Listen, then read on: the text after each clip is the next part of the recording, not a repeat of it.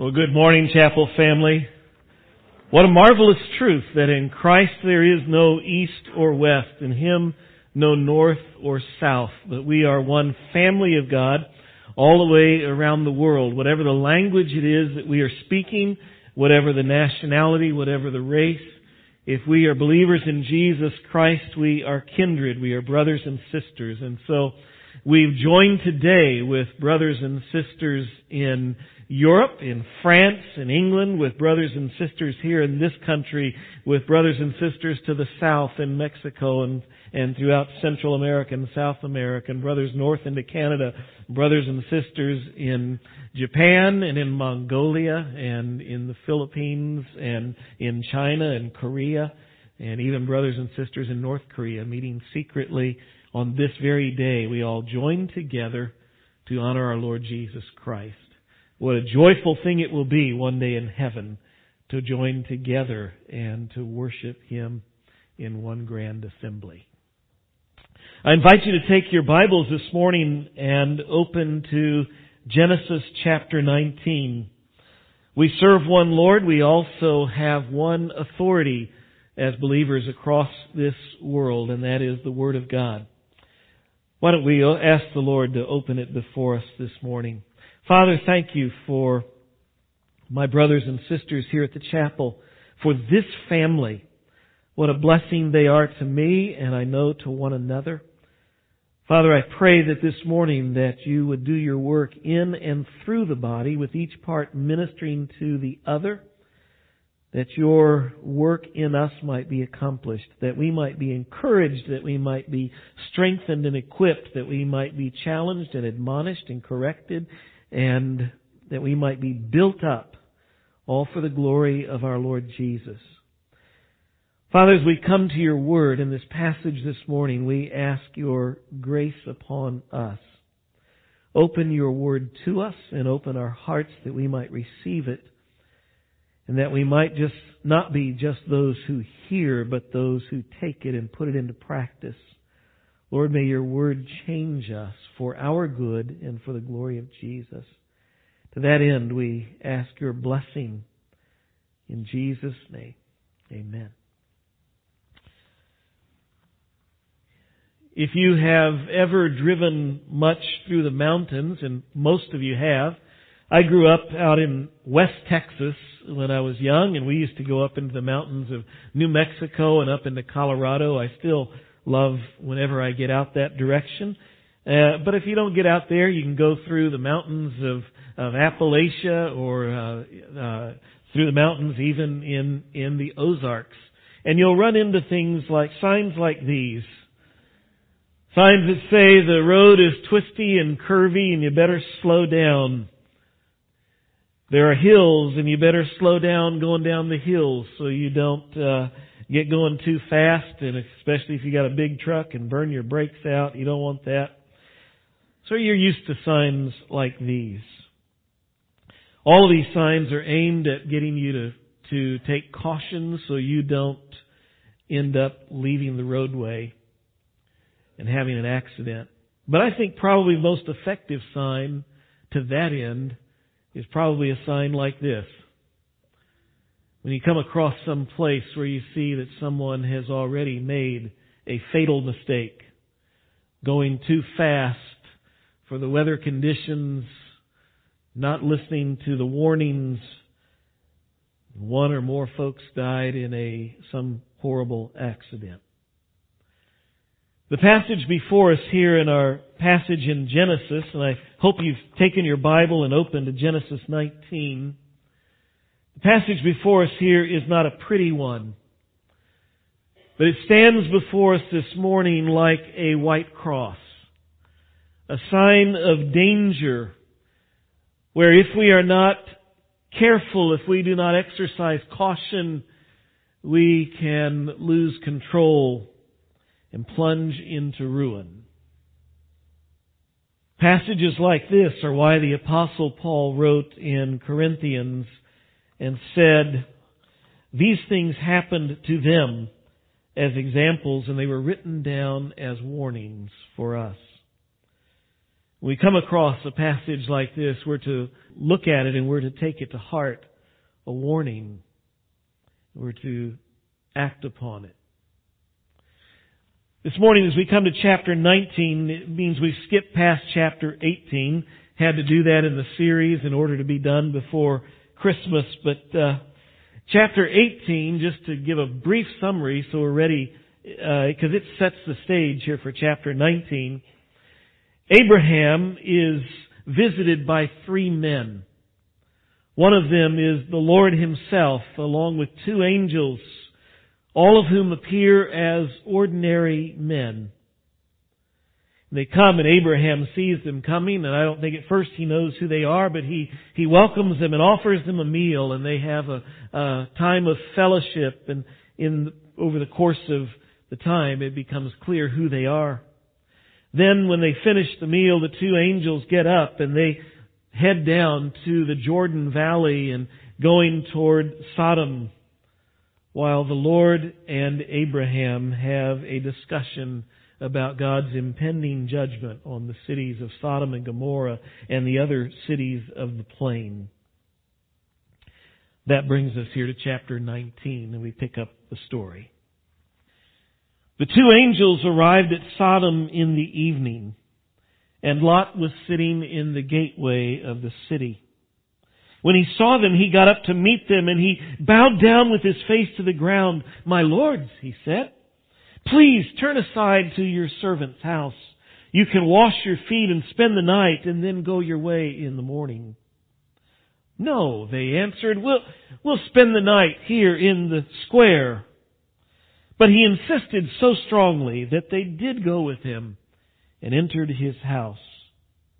It was very common in that day and in this culture for people, when they would come into a town, they didn't have hotels and motels, and very often they would just spend the night in the town square. That was the common thing to do. But not a good thing in Sodom. Lot knows it's not safe, and he doesn't say that here, but we find it out later. He insists that they come home with him.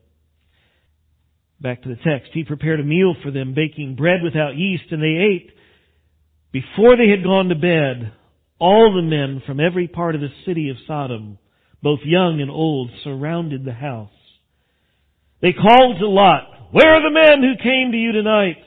Bring them out to us, so that we can have sex with them."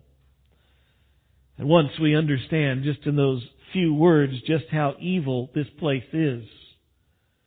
The whole town, it says, a huge mob of every man, old or young, has come together to sexually abuse these strangers. Verse 6, Lot went out to meet them, and he shut the door behind him, and he said, "No, my friends, don't do this wicked thing. Look, I have 2 daughters who have never slept with a man. Let me bring them out to you, and you can do whatever you like with them.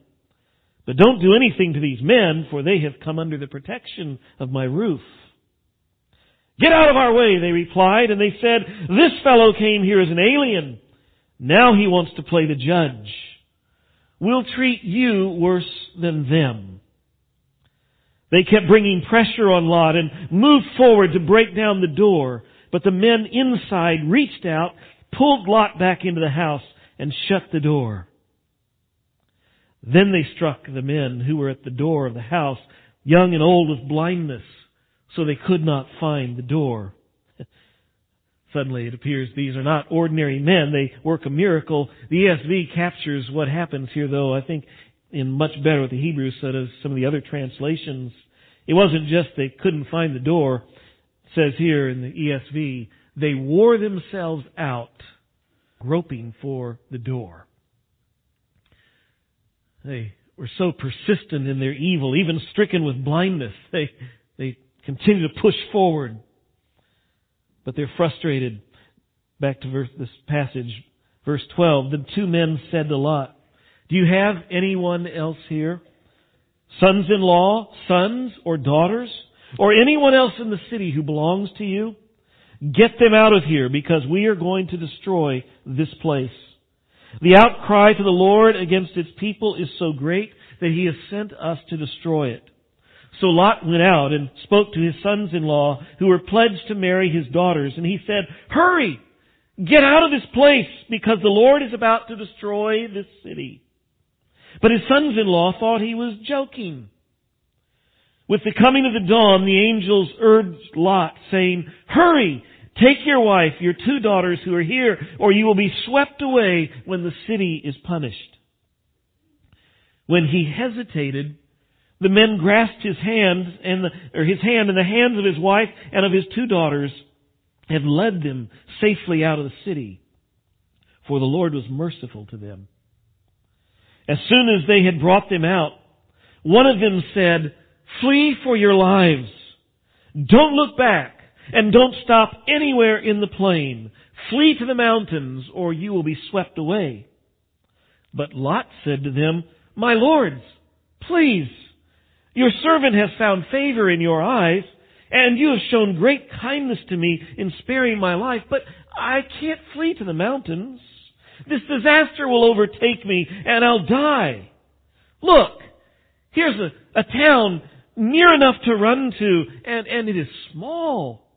Let me flee to it. It's very small, isn't it? Then my life will be spared."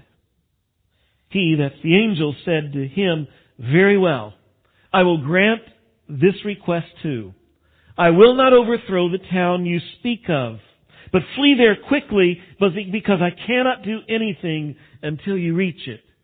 That is why the town was called Zoar. Zoar means small.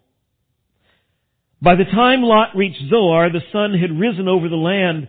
Then the Lord rained down burning sulfur on Sodom and Gomorrah from the Lord out of the heavens. Thus He overthrew those cities and the entire plain, including all those living in the cities, and also the vegetation in the land. But Lot's wife looked back, and she became a pillar of salt. God does some dramatic judgment on these cities, something like a volcanic eruption, or even maybe a nuclear type eruption, that type of just big thing, and it says that these minerals and things are falling back. And when it says Lot's wife looked back, it wasn't just she glanced. The Hebrew implies there was a pausing and a turning and a longing, perhaps even a starting to head back to the city. She is overtaken by the blast and by the deposits falling from the sky, probably something like what happened to the people in the town of Pompeii when Vesuvius erupted, and they were instantaneously almost encrusted by the ash from the volcano. So it is that she turns to a pillar of salt. She's encrusted by these minerals. Verse 27, early the next morning, Abraham got up and he returned to the place where he had stood before the Lord. He looked down toward Sodom and Gomorrah, toward all the land of the plain, and he saw the dense smoke rising from the land, like smoke from a furnace.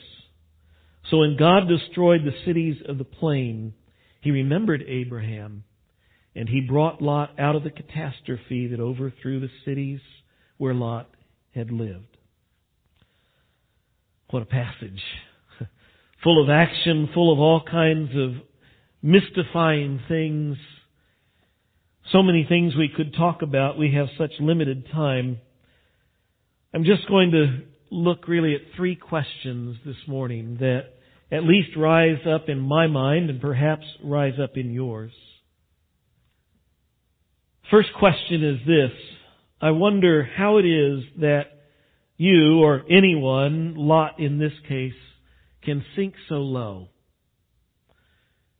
This is Abraham's beloved nephew. He traveled with Abraham the many difficult and dangerous miles, leaving Ur of the Chaldees, going up to Haran, and then later from Haran into Canaan, as Abram followed the call of God and going to a land that God was going to show him. Lot here joins in the whole journey. He was raised in Uncle Abram's godly home. But now we see him offering his daughters to be abused by a crowd of perverts.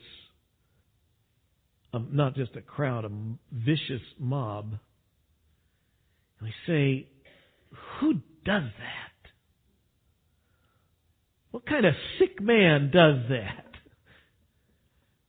The story even gets more bizarre and disgusting. I stopped. It didn't read the rest of the chapter. I'm not going to, mostly because of time. But the story gets more bizarre in the closing verses. You see, after they make it to Zoar and the cities of Sodom and Gomorrah and two of the 5 cities are destroyed, just this little one is left. They get there. They no longer feel safe there, and they run up into the mountains, and they get to a cave, and that's where they settle in and live. Lot and his 2 daughters. Lot is now a caveman, so to speak. And his daughters embracing all of the wonderful morality that they have soaked in Sodom. They conspire together to get Dad drunk a couple of nights. And then each of them commits incest with their father in order to get pregnant, because they're afraid that they will never get married and their family line will come to an end. And Lot, through all of this, is too soft to have a clue as to what's happening and what they've done. You know, you don't even have to be a Christian to be appalled at this guy. You don't have to be a godly person to be appalled at this guy. Most anybody who would read this will go, who does this? How does anybody sink this low? Nobody ends up like this on purpose. But the truth is that an awful lot of people do end up like this. It happens all too often. I'd like for us to note in answering this question, how do you sink this low? I'd like us to note 6 pitfalls that have led to Lot's downfall. Because I think they will help you and me if we want to avoid the dangers. You see, he's the cross there, the road sign that's warning, don't end up like this. We ought to see how he got there. First thing that I notice about Lot, going back to early on when he pops on the scene, and we noticed it in chapter 13 when Abraham and Lot have to part company because they have gotten too wealthy. And we learn immediately about Lot that he is self-focused, he is selfish, he is self-absorbed. He is concerned about himself, not about God, not about others. There in chapter 13, you know what happens. You remember Abraham says, hey Lot, look, we can't stay together. We got too much stuff. We're having problems. We're going to have to split up. Look around you and where do you want to go, and I'll go the opposite way.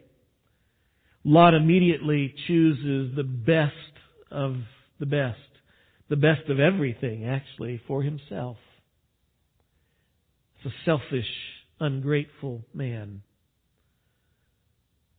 That's a dangerous thing for us, to become someone who is self-absorbed, selfish. Secondly, we discover that he is materialistic. He is looking for the stuff of earth. He's attracted to the Jordan Plain. When he chooses the best land, he looks out and he sees the Jordan Plain, and he sees that it is well watered and lush, that there are cities there and they are wealthy. He's attracted to go that way because it's the place where you can find ease and the place where you can find prosperity, material advantage. See, what we discover is Lot is a guy who wants to have, he wants to enjoy, he wants to experience everything the world has to offer. And that can be a dangerous desire. The Apostle Paul says this to Timothy in 1 Timothy chapter 6. People who want to get rich fall into temptation and a trap and into many foolish and harmful desires that plunge men into ruin and destruction. For the love of money is a root of all kinds of evil. Some people, eager for money, have wandered from the faith and pierced themselves with many griefs. The Bible doesn't say that wealth is evil, that having things is bad. What it says is that people who make it their desire, who make it their ambition to become rich, people who put money at the top of their motivation, people who love money, says such things become a trap, a snare. They destroy themselves. Paul here has just described the life of Lot. The third thing I notice about Lot is his life is one of progressive compromise. It begins with this selfishness that puts himself first above others and above God. It moves to this desire and this lust and this longing for all of the wealth and all of the pleasures and all of the ease that he thinks might be available down there in the plains, the cities of the plains. It moves on when he goes down into the valley, chapter 13, verse 12. It says this: Lot lived among the cities of the plain and pitched his tents near Sodom. Nearby, close, but keeping a distance from the city. We noticed that Sodom was Sin City some time back, and he doesn't actually go into the city, just close. See, the reality is that big sin is typically not one big, colossal failure. Big sin, big failure typically is the culmination of a long series of small compromises. Little sin, little failure, little just give in a little here. Getting close but not actually going in. Then we get to chapter 14, verse 12, where it says that they also carried off, these were the 5 kings, they carried off Abram's nephew Lot and his possessions since he was living in Sodom. 1, 2, 3 years after he goes to Sodom, he is no longer near it. He's living in. When we get to chapter 19 that we just read in the first verse, it says that Lot is sitting in the gateway or in the gate of the city. To have a seat in the gate of the city means something.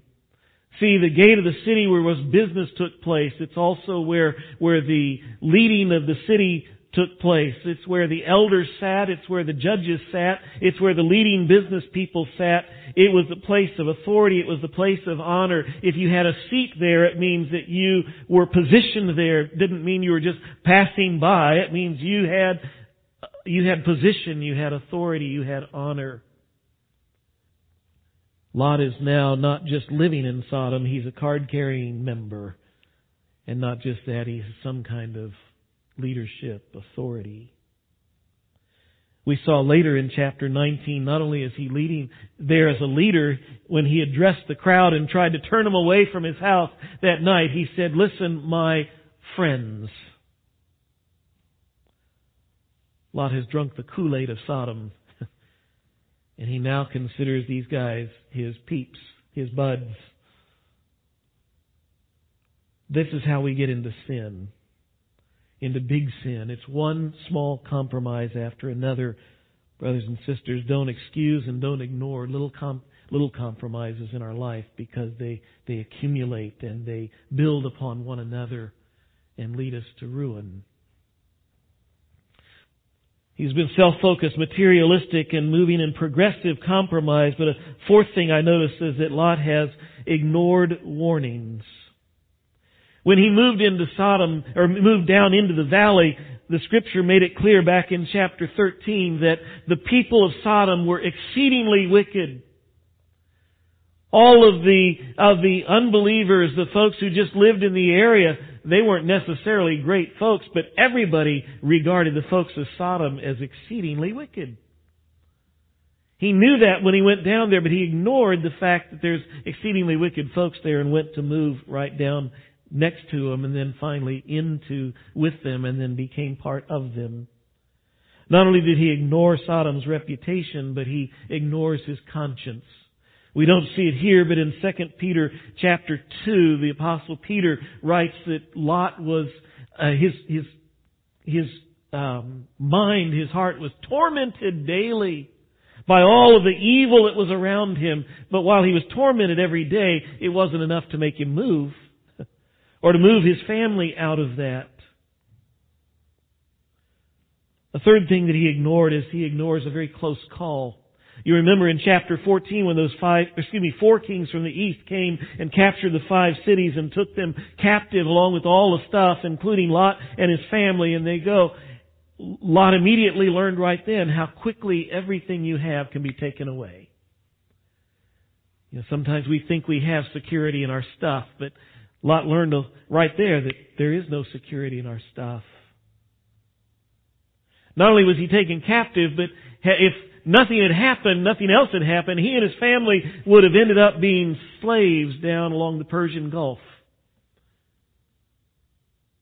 But you remember Abram came along and led a dramatic rescue party, and God worked a miraculous victory, and He's delivered Lot, and Lot sees this miraculous deliverance by his uncle Abraham. As they come back, he witnesses how Abram and this mysterious priest of God, Melchizedek, give glory and honor to God for the miraculous deliverance, and he sees worship of God again. He's reminded of what it is to worship the true God. He also sees the contrast as his godly uncle Abram meets up with the wicked king of Sodom, King Bera, and he sees the contrast between godliness and wickedness, and he sees Uncle Abraham say no to the riches and the wealth of Sodom, refusing to be corrupted or to compromised by the tainted wealth of Sodom. He sees these things, and yet Lot just goes right back into Sodom instead of listening and seeing the warning signs. Brothers and sisters, God in His grace frequently puts warning signs into our life when we start wandering away from Him. But how often we blow past those, don't we? Fifthly, I notice that Abram is deluded by sin. Sin is deceptive. The writer of Hebrews, speaking of this, he says, "But encourage one another day after day, as long as it's still called today, so that none of you will be hardened by the deceitfulness of sin." Sin tends to come in and to deceive us and to blind us to reality in a way to make us almost insane, where we just are not rational people. You see, when we get blinded by this, we don't see the reality of the foolishness of sin. We don't see the reality of the dangers of sin, and we excuse the evil of sin by rationalizing it away. I think that explains why so many people do such horribly stupid and terribly evil things.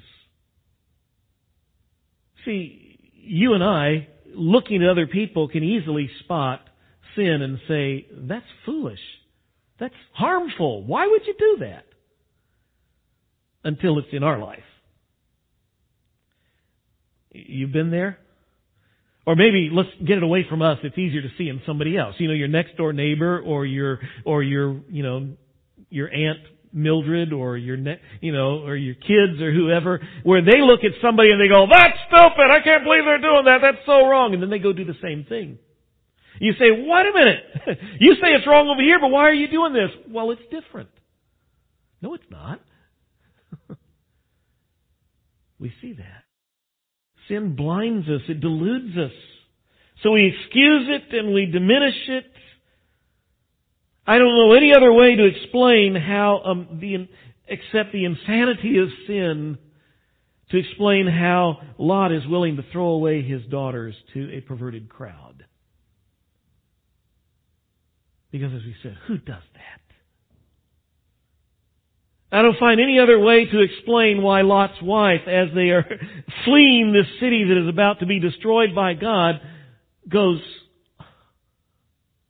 "My grandmother's silver," or whatever it is that makes her turn back.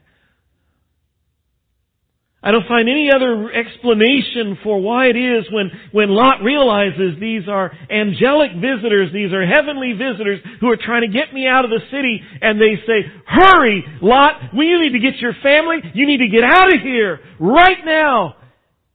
And you know what the text says he does? He hesitates. Reminds me, you remember Jack Benny? I know you have to be like old to do it.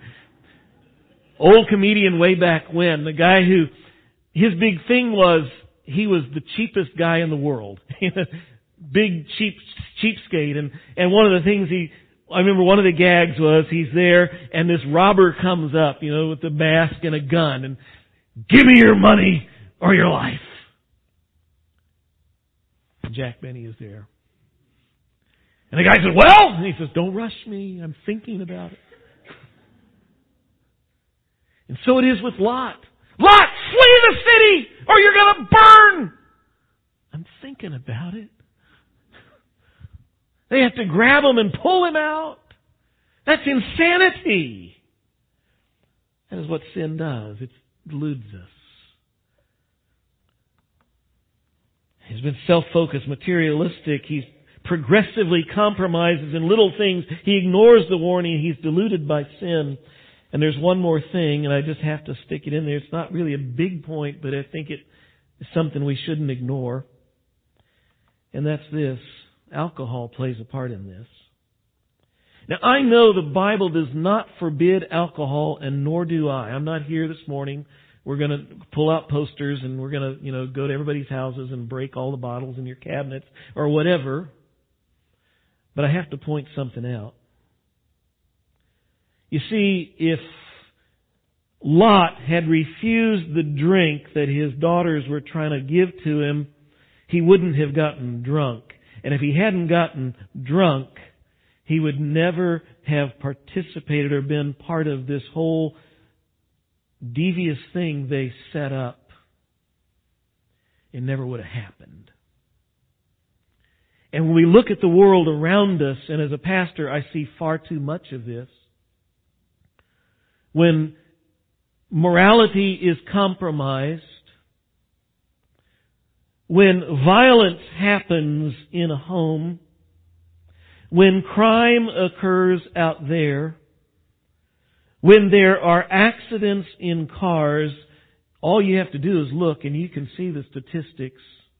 In a majority of all of those things, alcohol is a factor. There is much evil in our world that is linked to alcohol, drugs. There are advantages to completely abstaining from them. That is what I have chosen to do, but I do not mandate it for you. I simply ask you to be careful and do, if you're going to choose to drink, read the book. And what you'll discover on the pages of Scripture is there are warnings about alcohol. Be careful with it. For many reasons. Read what it says.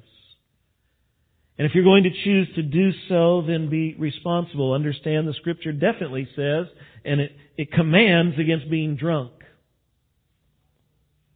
It also reminds us to remember the dangers and to remember those around us who look to us as examples and act accordingly.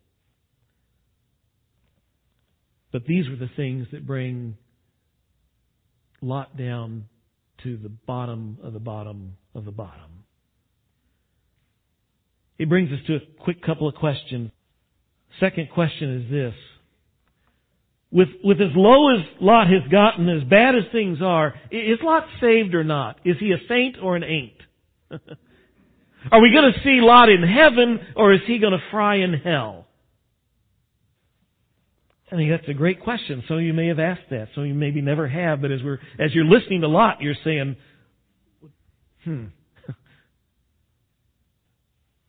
Well, I tell you what, when I read this story, I think, man, this guy got a fry. The Apostle Peter has something interesting to say in his little letter, 2 Peter chapter 2. He's talking about something else, making a point, and he uses Lot for an example, and he writes this, "And if he, God, rescued Lot, a righteous man who was distressed by the filthy lives of lawless men, for that righteous man living among them day after day was tormented in his righteous soul by the lawless deeds he saw and heard." How many of you picked that up when we were reading Genesis? I didn't think so. This is the Apostle Peter writing under the inspiration of the Holy Spirit, who uses the word righteous not once but 3 times to describe Lot. Says he's a righteous man, and what that means, it's another way of saying he's saved. When we get to heaven, we'll find Lot there. Not because we saw it there in Genesis chapter 19, but because God Himself says he was a righteous man. What that means is he had faith in God. He believed in God, declared him righteous. We don't see it in his behavior here. Big surprise. I think, by the way, Peter says it 3 times because we wouldn't believe it if he just said it once. Whew. He was a saint, but a tainted one. Now, lots of folks, and that's no pun intended, try to do what Lot did. That is this: to believe in God. To be a believer in God who has a future in heaven, while at the same time wanting to live in earth, not just on earth, but in earth, and be a part of everything that the world has to offer. You see, try to have a foot in both places. I'm going to be a citizen of heaven, but I'm going to be a citizen of earth. You see, I want to go to heaven, but I want to have all the, quotes, fun that earth has. Have you ever heard somebody talk like that? Have you ever talked like that? Matter of fact, are you thinking that right now? See, because there's an awful lot of folks who think that way, I have to ask a third question. Well, if Lot is going to be in heaven, did Lot win? Was Lot playing this game and did he win? And if so, dude, I can make my reservation in heaven and I can play here on earth and woohoo, dude, best of both worlds, and here we go. Well, let me say, first of all, if that's what you're looking for, if that's what you want, Lot is your poster boy. Because according to Peter, he made it. According to Genesis, I don't see it, but according to the Scripture, he made it. So Lot won! Well, not exactly. By the way, let me back up. First of all, if that's what you think, realize it's a dangerous game. It's really not a game, but we'll call it a dangerous game. It's kind of like this. It's kind of like surviving a fall from an airplane in flight and living to tell about it without a parachute. The Serbian flight attendant who survived when the plane she was on blew apart. It was 1972, 33,300 feet in the air. Her plane blows apart. She falls without a parachute. She lands and lives to tell about it. It happens. People fall from planes and don't die. But I wouldn't count on it if I were you. I wouldn't jump out of a plane without a parachute and expect to land on the ground safely. Well, she was broken up, but she lived. See, it's a dangerous game. What more often than not is such a person is deceiving themselves and they think maybe I've pulled one over on God, and they are lost.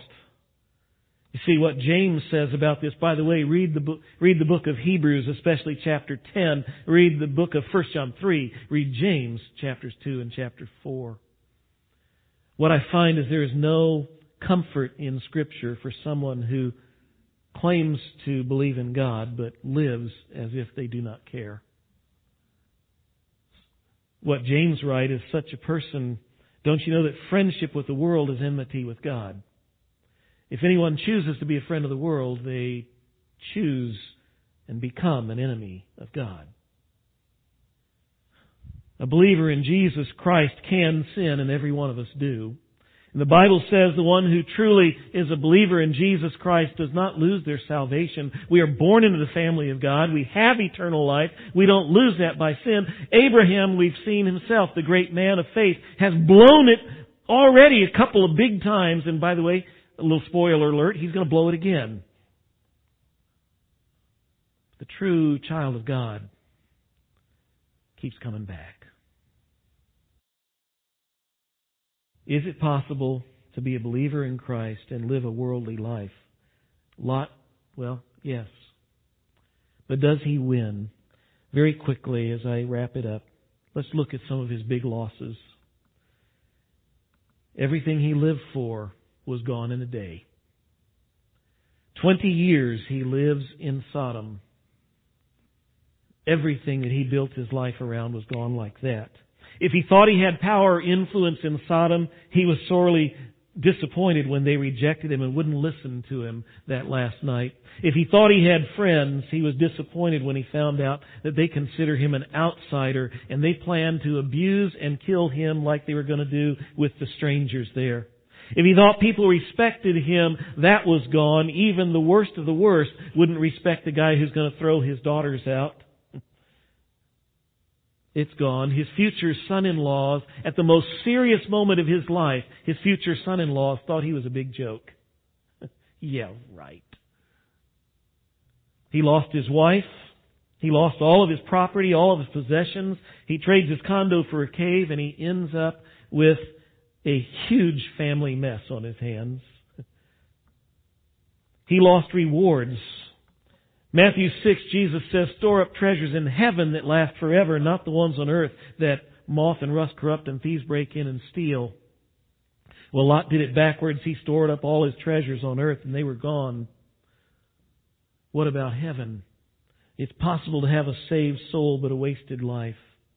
Read 1 Corinthians chapter 3, verses 12 to 15. We won't go there this morning, but the Apostle Paul talks about how every bit of what we've done on earth is going to be one day when we get to glory, it's going to be put to the test by fire. He says if it's stuff that was just done for earth, just stuff where we were laying our treasures here, that stuff is going to burn up in this test like wood and hay and stubble. It's going to burn. He says, but if it's stuff we've done for God, if it's the stuff that Jesus is talking about, the treasures of heaven, it goes through the fire and it's gold and silver and precious stones and it's eternal treasures. So it's possible, as Paul says, if anyone's work is burned up, he suffers loss. He's saved himself, but only yet by fire. He's in heaven, but he had a wasted life and misses out on some of the treasures that God desires for us in heaven. More than that, he has a lost witness.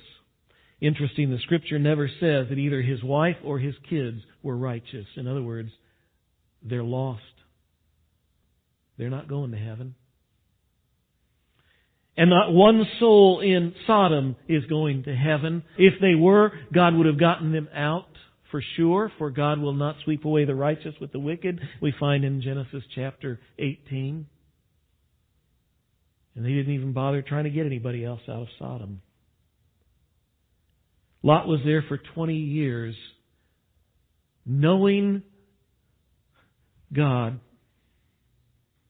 and having eternal life, and never shared that with anyone. Never pointed anyone else to God. Sad thing is that there are many Christians, some of us even in this room, who have known God our whole life. We know the way of salvation. We say, I'm going to heaven. I believe in the Word of God. I believe that there is a heaven and a hell. And I believe I'm trusting in Jesus Christ so I can go to heaven. And we really could care less that people we know are going to hell.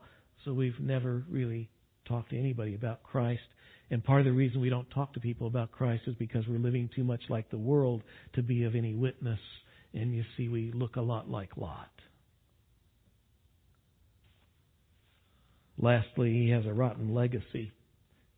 Not only is he known as the worst dad of the year for being willing to throw his daughters out to the crowd, The sons that ultimately his daughters bear become two groups of people, the Moabites and the Ammonites, both of whom become problems for the nation of Israel. The Moabites used their women to seduce the men of Israel and cost the lives of 25,000 Israelites. You can read about that in Numbers. The Ammonites, in their idolatrous worship of Molech, sacrificed babies to the fire. And that abomination makes its way in and corrupts some of the people of Israel through the centuries. Lot's story is here in the pages of Scripture, and I took the time, even though we're looking at the life of Abraham, I took the time to look at this because it's a contrast. And the life of Lot is here like the cross by the roadside to say this is where somebody went off and crashed and burned. And it's here to ask the question, are you going down that dangerous road? It's here to stand here as a warning, to call us back, to exercise caution, so that we won't follow the tragic path of a half-hearted faith that says, I want to follow God, but I don't want to miss anything in the world, you see. The reality is half-hearted faith is not really much faith at all. Instead, we should follow the example of Abraham, who learned the only path worth following is God's path. Jesus said it this way, if anyone would follow me, he must deny himself and take up his cross and follow me. For whoever wants to save his life is going to lose it, but the one who loses his life for me will find it. It's only as we are willing to say, I'm following him with my whole heart, that we find life as he intends it, both here and the treasure forever.